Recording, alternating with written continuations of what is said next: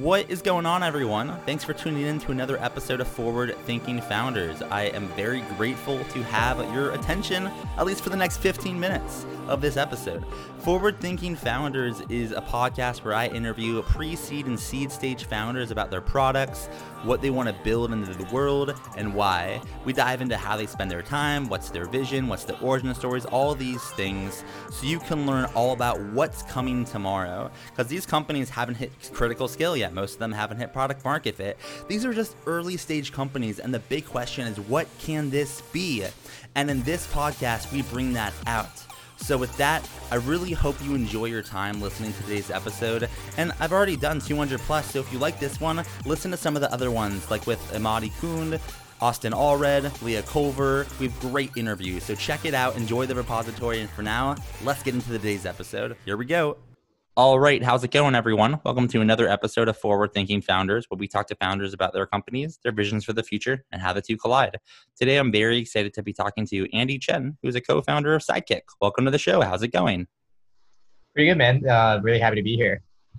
Yeah, happy to have you on. I think what you're building is super interesting and unique, and I'm excited to learn more about it and share it, with the with the listeners. So, with that, I mean, what are you building? What is Sidekick? Yeah, Sidekick is a new hardware device that connects remote teams with an always-on video call. You have a Sidekick on your desk next to your computer, and you're able to just turn to your teammates and chat as if they were sitting in the same room. Okay, so let's unpack a few things here. One, just brilliant idea based on challenges that are going on, with remote work, and let's kind of start there. Let's start with like the why and the why this solution. I guess more so like the origin story. Why did you decide to start working on this? Why this solution? Then we'll go into a little bit of how it works. Yeah, for sure. So me and my co-founders, we're actually working on a different company when we quit our jobs. We quit our jobs on March 20th, which was, I think, 2 days after COVID lockdown in New York happened on March 18th. So it's a pretty crazy time to, be losing a lot of stability. But yeah, so then we were very quickly forced into remote work, which we weren't used to. And we realized it was super painful. We weren't able to ask those quick spontaneous questions or have those random brainstorms that are like so important for a founding team to have. So we built Sidekick just for ourselves, just to use, amongst the four of us. And then we got into Y Combinator. And we met a bunch of other founders in our batch. And when we told them about what we were doing with Sidekick for ourselves, they were like, oh, I would totally want to do that with my co-founders too. And that's when we realized we weren't some crazy people. Oh, we're probably crazy, but we weren't the only crazy people in the world that, wanted to try out something like Sidekick. Yeah, definitely. It is kind of a crazy idea, but it's like in the world that we are in, it's almost one of these things that's so crazy it could work. So let's kind of like talk about the experience. Right? Let's start with, what's the user experience of Sidekick? If I signed up or if I, bought one, can you kind of share how it works? Do I need to buy the iPad? How do I hook it up? And kind of how it works on a high level? Yeah, for sure. So as far as how purchasing works, it's pretty frictionless. It's a subscription model. So we're currently charging $25 per user per month. And we ship you the device and the hardware. We cover all the shipping. So, as a customer, you don't have to worry about whether you want to purchase a new piece of hardware. You should really think about it as, do I want this experience of sitting in the same room as my team again? And that's what you're really paying for, not for the hardware itself. In terms of like what the product actually is, we've shipped a V1 so far basically, and it's pretty simple. It's you click one button and you're in the call with your teammates, and then at the end of the day you click another button and you log out for the night. We're working on some more stuff that is stuff we've learned from the last 3 or 4 weeks of testing it out with our first users, which I'd be happy to dig into if you're interested. Yeah, I actually am. The reason is I do a bunch of stuff on the side of my main job because I'm a founder too. And one thing that my one of my co-founders for one of my things do is like we just work on Zoom together. Like we might be like silent and working. And like I'll tell you, like it's not optimal. Like I don't love it. And I wanted something else. I just didn't know what it was. So I would like to dive into some of these things that you've learned about your users and what people like, what they don't. I think that'd be super interesting. Yeah, I think I think with like, people who have tried setting up Zoom, let's say you set up Zoom on an iPad on the side, like what we've learned is that, it's really hard to be in the room at the same time. It was hard to coordinate that because, for example, if you have an external meeting, you would leave the room, but to everyone else, it just sort of looks like nobody's in the call, and that just makes it seem like nobody wants to use it. So eventually, all of those, hack together solutions would fizzle out and die.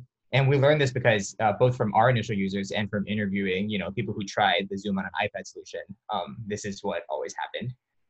So with Sidekick, we thought a lot about, hey, how can we actually productize this culture of being in the room at the same time?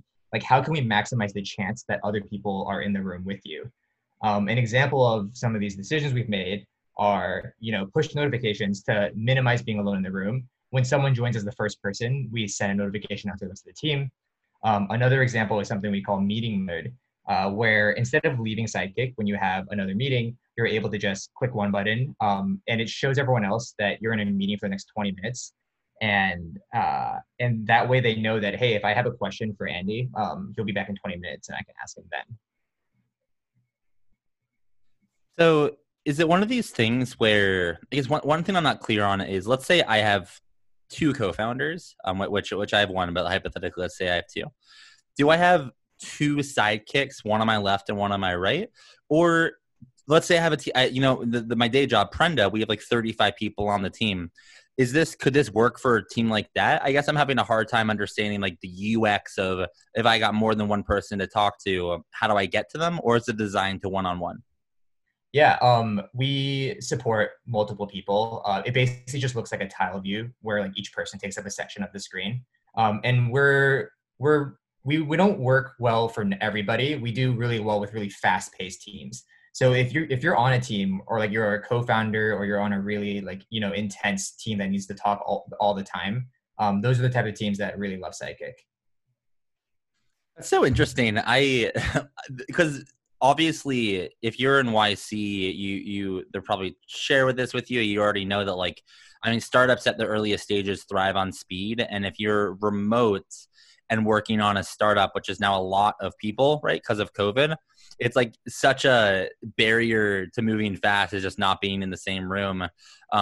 So it's just, I don't know, it's interesting. What are there any other insights that you've learned from trying the V1 out with other founders, other employees? We would love to like learn what you're learning about the market.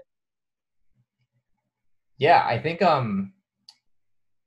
the thing that we're still working through is like, what are other versions of these really intense, like high energy teams that need to be in the same room?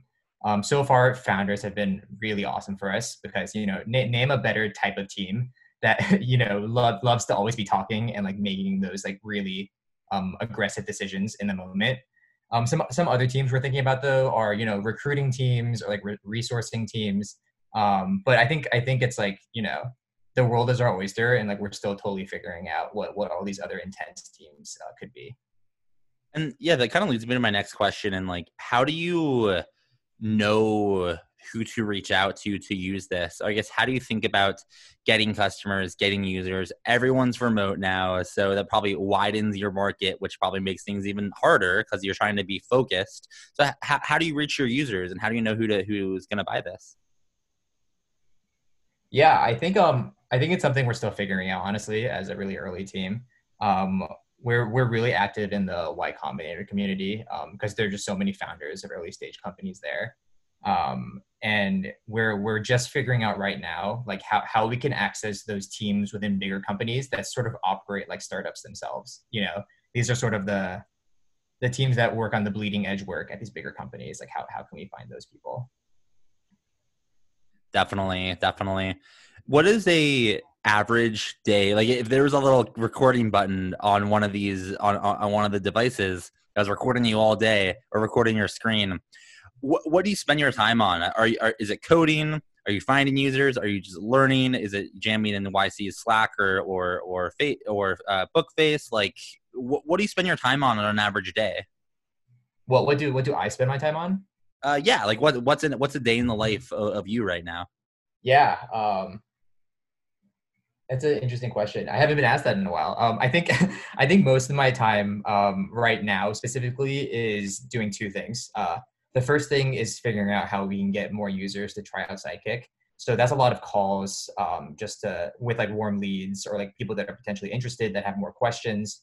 And I find that these calls are really helpful because this is a really new behavior that people are interested in, but not necessarily totally sold on because they want to understand more. So it's just really helpful for them to, talk to the founder and talk about like how it would actually work for them. I think the other half of my time is just really aggressively understanding what's going on with our users through metrics. So it's a lot of digging through Amplitude and understanding, what are the behaviors that are happening across the fleet and how can we make Sidekick more useful for everyone on it. Definitely. That's kind of the whole job pre-product market fit is just making the product as good as possible, which is awesome. So let's say you get past that hump, you find product market fit, you scale to the millions, and it's like 10, 20 years away. What would you say is the big vision for what you're building? And I know this is such an early product. It doesn't need to be this like, oh, like I have this vision of the world in 10 years, but just like, what could this be, right? Like if this works, what could this look like in a decade or two? Yeah, yeah. I truly believe that there's something magical that happens when you're working with your team in the same room. And I think my vision is that I want all teams to have access to that. Whether that's a remote team where everyone's fully remote or a team that's, half the people are in an office and half the people are remote. I think I can imagine us, building all sorts of devices or software that, bridges the gap between any arrangement of these teams. That's awesome. There's a magic that happens when you're in the same room, and if that can be recreated anywhere, that is a big company to be built. And to make that happen, you're obviously going to need some help, right? You'll need users and customers. You'll need maybe some investors if you're going down that route. But what I can guarantee you, what you'll need is help from the forward-thinking founders community. So for my last question for you is, how can the forward-thinking founders community help you make your vision happen a little faster? Is there an ask that you have for any of the listeners in a way to make your life a little easier? Yeah, I think it's really like, talk to me, ask me any questions that you have about Sidekick, and I would love for you to give Sidekick a try because I really think for founders, there's something awesome that happens when you're sitting in the same room. All right. And then for the last question, if someone wanted to learn more about Sidekick, find you on Twitter, LinkedIn, Facebook, anywhere, how can they connect? What's your URL, email? How can they connect with you online? Yeah, I would just recommend going to sidekick.video, and on the website is all my contact information. I have to ask, how is the video domain? Do you just like get that on GoDaddy, or is that like do you have to like pull some strings or like know the right people? Like, how do you get that as a domain? Yeah, I think it was just available. I don't think there was any magic that happened. Oh, that's cool. I got the forwardthinking.vc domain recently, and I had to like that wasn't available like on GoDaddy. I had to go to like name.com. I'm like, oh, like this is like extra stealth if you got to go to a different thing. Anyways, I appreciate you coming on to the podcast and sharing what you're working on. It's honestly, if there's a time to build a company like this, it's now. So your timing is impeccable, and I wish you the best of luck making it happen, and let us know how we can help. Awesome. Thanks.